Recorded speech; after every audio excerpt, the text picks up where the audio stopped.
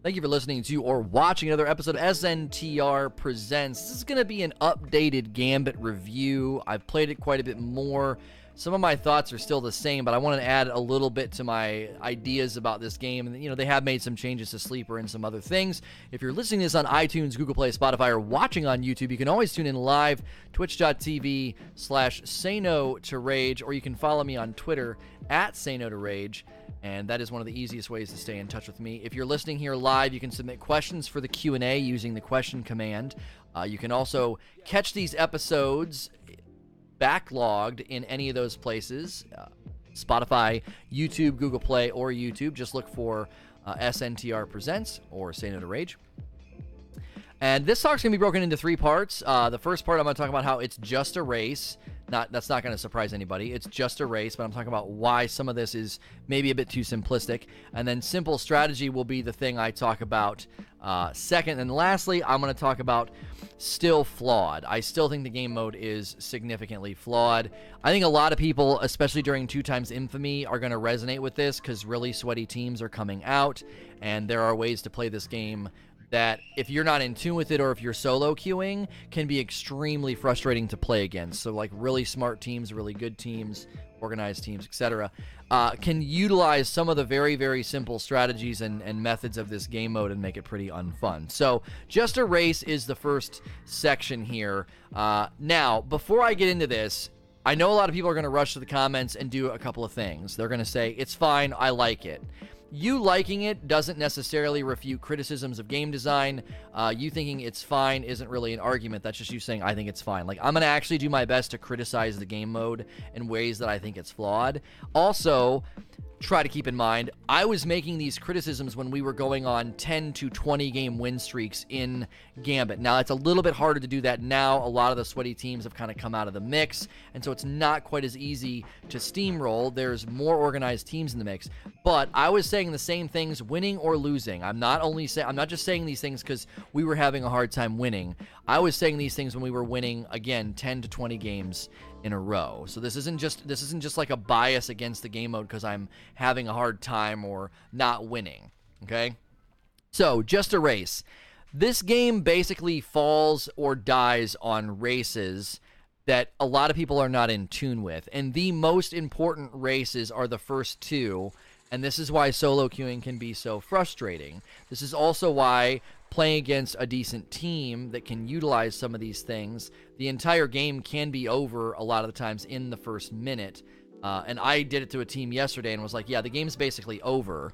So the first race that matters, and the first race that determines, I would wager to say 80% or more of the wins and losses are determined by the first race to 25 motes banked. It's not about saving up to 5s or 10s or 15 blockers. It's all about, as soon as you have 25, you bank and you send somebody over. Once you hit 25, there's usually maybe a small window of waiting to get the heavy, but usually by the time you move to the second location and get 25 motes to bank and send, heavy is ready. And if you send over somebody with the 1k voices like we do, you can typically get a guaranteed 1 to 2 kills. Now, if you're getting team wipes and you're getting 3s and 4s, it's probably just a bad team that's not paying attention. I did that my first time I tried with the 1k voices. I did it to get the Malfeasance quest. I did it my first try. So that is the initial race, and that is all that matters. That determines so much. Okay? Now, the real reason this is so important is because if you get that first bank to 25, even if you go over and you don't really manage to get any kills, let's say they just all hide, they go back into the spawn, or they're all scared because they have, 5s and 10s or whatever the case may be, and they're like, we're not coming out, we're just gonna hide. That still slows them down significantly. That is 30 seconds for you, the team that invaded. You have 3 people back at your side, and now their job is to race to 50. That's the next invade. So you race to 50, and then you do the same thing. So a successful invade that gets kills basically sets up the game for who's going to win. I invaded yesterday. I got 2 kills, a 10 and like a 7. They lost 17 motes. Well, in the race to 25, they now basically just started over. They have 8 motes. Thank you so much, Cohagen, for 19 months, dude. Welcome back. So close to getting to 2 years. I'm going to turn alerts off just for this segment. So that was basically it. The game was over. As soon as I got those 2 kills, we knew. We're like, we won. We won. Like, the game was over. Now, some people say, oh, that's how it should be, or, oh, those rubber band mechanics. I'm going to get to that in a little bit. But in general, I think that's one of the flaws in the game. We went up against a good team yesterday. We had a bad first invade. We invaded, and they were basically staring at the spawn point, another flaw in the game. You know where they're going to spawn. And when they stared at the spawn point, we had a bad invade, and then they now can just hold their moats, and they can wait, and then they can basically try to invade close to 50, and then invade again with 50, and now they get to kind of like double stack their invades. And it was all determined because we had one bad invade.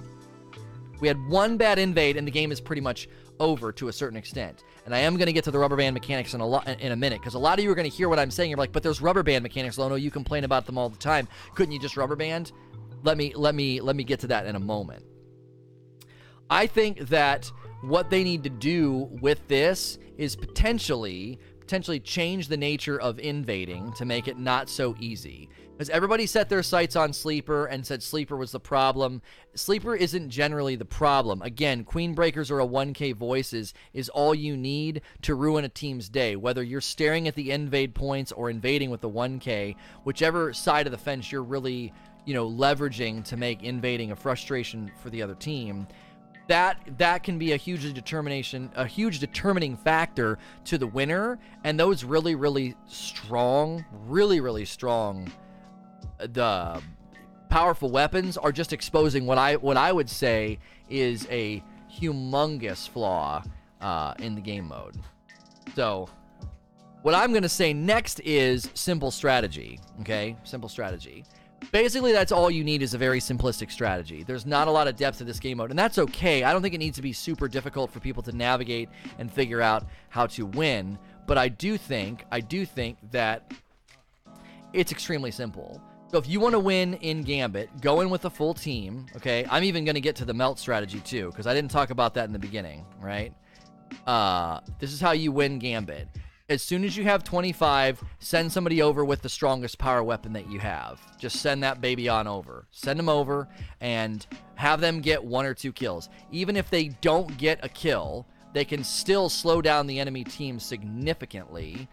And then you're on your way to 50. If you can bank 50 before they get their 25 banked, you've basically got a guaranteed win.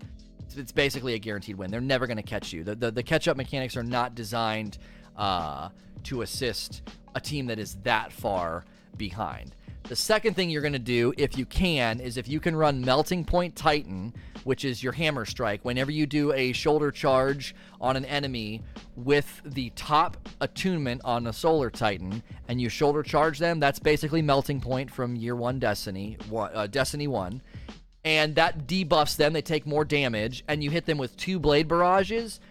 That's basically a wrap. If you wait until you get about a ×2 Primeval Slayer, that basically almost kills the boss entirely. Now, what we do to ensure that the boss may be softened up and that the plate is clear, you also run an Orpheus Riggs Hunter tether, and as soon as you summon the Primeval, you tether the platform, kill all of the ads and the envoys, and then as soon as the Primeval is basically there naked, ready to be killed, wait for the first invade. Don't do any damage to the boss yet. They're going to invade.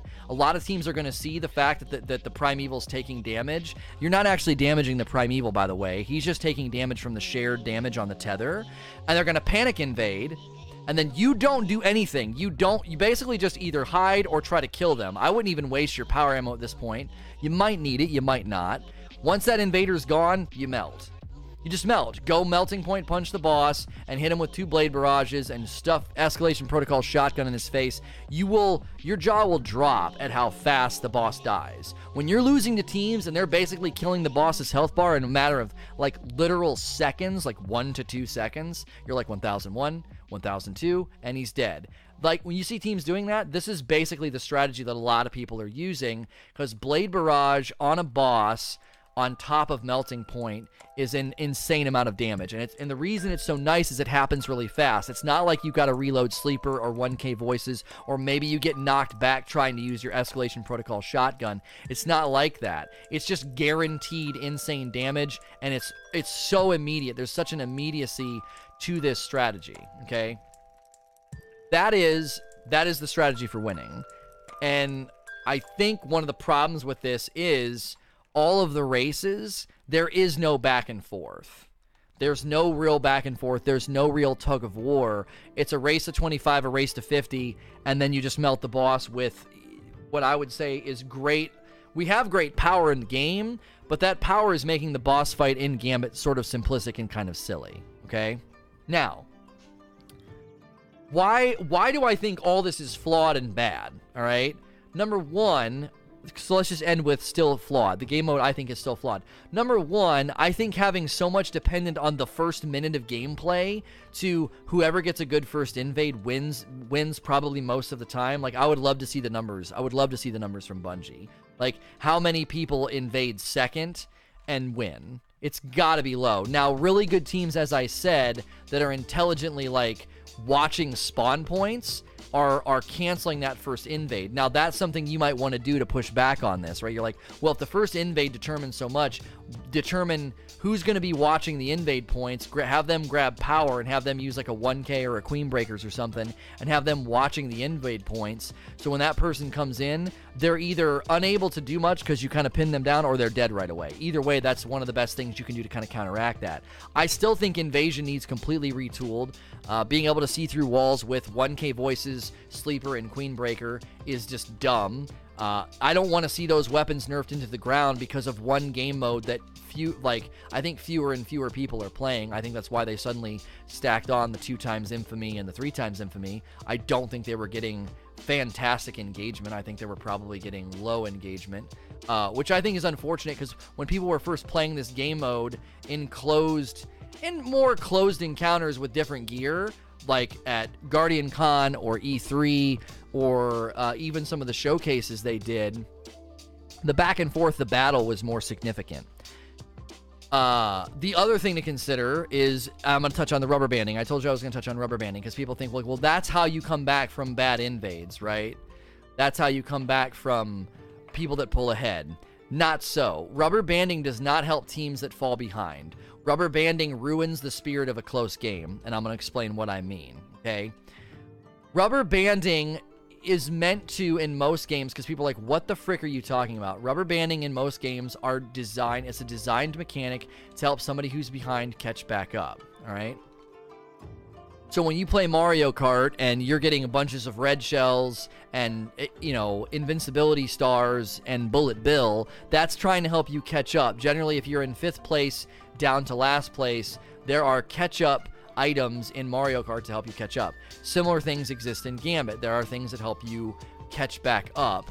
And some of them are, once they summon their Primeval and clear their plate, if you've saved a bunch of your motes, you can then send those motes over. And when you send those, blockers over, it makes it really, really difficult for them to land their melt strategy, because now their plate's covered. Not only is their plate now covered, they're also dealing with an invader. You basically invade right away, and then you are causing two pretty significant pain points to them getting rid of their boss. An ogre, a 15 mote big blocker ogre, is nothing when he's on the plate by himself, but he's incredibly frustrating to play against whenever he's on the plate with the Primeval. You go to get your melt, he knocks you back, he starts hitting you with that blast. So playing from behind actually has significant advantages. They also get to share in the Slayer buff. If you get Slayer buff and they're behind, they get a percentage of that Slayer buff. So if you're on like a 2x Slayer buff, they get like a 1. Once you hit 3 or 4, I think they're at around 2. So they automatically get Slayer buff even though they're playing from behind. They get to cover your plate in blockers even though there is no blocking anymore. Blocking, in my mind, is meant to block the bank, not clutter up the plate for a team that's playing slower or being outplayed. And these only really frustrate you when you're in a close game with a good team. When you're crushing another team, rubber banding does not help bad teams. It doesn't. It ruins the spirit of a close game. Reason being, and this is a strategy to tuck away in your pocket. If you're playing against a team that you know is giving you a hard time and it's a close game, and they have 20-something motes to bank, and you have 20-something motes to bank, and you can both summon your Primeval, summoning second is a huge advantage. Why? Because they're going to summon their 20-something motes and put a bunch of blockers on your plate. You can kill those blockers with ease because there's nothing else on the plate, and then you summon, and now you're sending a bunch of blockers to their plate that they're attempting to clean up, and you're doing that playing from behind rubber banding. And so that's an advantage that you can leverage with this setup in the game. So that is, in my opinion, another flaw that in close games and trials, a rubber banding mechanic would have a similar effect, right? It's like, well, you're behind, so we're going to try and help you out. Well, bad teams can leverage that and be like, well, we'll just always play from behind, get the rubber band, and then we'll win. Also, winning is definitely feels better than losing, but when we were consistently winning, we were basically doing the same thing over and over. Bank 25, bank 50, melt the boss. Bank 25, bank 50, melt the boss. There was no back and forth. Now, I don't necessarily know what the solution is to teams that just can't seem to figure out what it is they're supposed to do or how it is they're supposed to do it, and then you're just going to trounce them. That's going to happen in any game in existence. That's not a unique problem for Destiny. But I think they could do some things to help people figure out it's a race to 25. Like, hey, you got enough to send your invader over. You might want to bank now instead of killing enemies. Like, you could use the drifter to alert them that, like, hey, your team can send. You really need to send right now. Because after that, you're basically, over with. It's not going to happen. Extending the boss fight is another thing I'm going to continue to pull for. I just don't think the boss fight is a boss fight. You ignore him, you clean the plate, and then you dispatch of him with just utter ease. It's not even a melt competition anymore.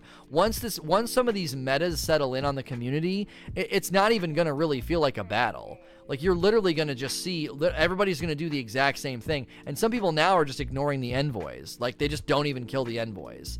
They just go with the melt strat because it's so easy to get rid of the boss so quickly because there's no mechanics to the fight. There's nothing to slow you down. So I would like to see invasion looked at. I would like to see the nature of the boss fight looked at, and maybe things put in place to either change how influential the first 25 race is, or at least alert players to know that's basically what you're supposed to be focusing on. Because if you're solo queuing and you got one dum-dum on your team holding 7 motes and he really wants to get 10, so instead of banking he goes to the next area, he's not really a dum-dum, to be fair. He's not a dum-dum. He's kind of doing what the game mode incentivizes you to do. The more motes you bank, the bigger blockers you send, and the blockers themselves, as they go up in size, don't do more unless you're covering the plate at the end, right? They don't do more, so you're kind of teaching players to play the wrong way. So you go into solo queue, you can't really get mad at the guy who's holding on to 7 and wants 10 because the game kind of passively promotes that strategy anyway, and that's a bad strategy given the nature of the race. So overall, winning or losing, I think the game mode has flaws, and I want to see it improved. I think the game has massive potential. I'm sure we're going to have a lot of back and forth on this because there are people that don't agree with me. That's totally fine. So I'll be interested to see what you guys have. Obviously, listen to the Q&A if you don't agree with me. See if people represented your point. As always, if you're listening to this on iTunes, Google Play, Spotify, or watching on YouTube, you can always tune in live, twitch.tv/SayNoToRage, or follow me on Twitter @SayNoToRage. As with all of my content, I appreciate you listening or watching. Please like, share, and subscribe.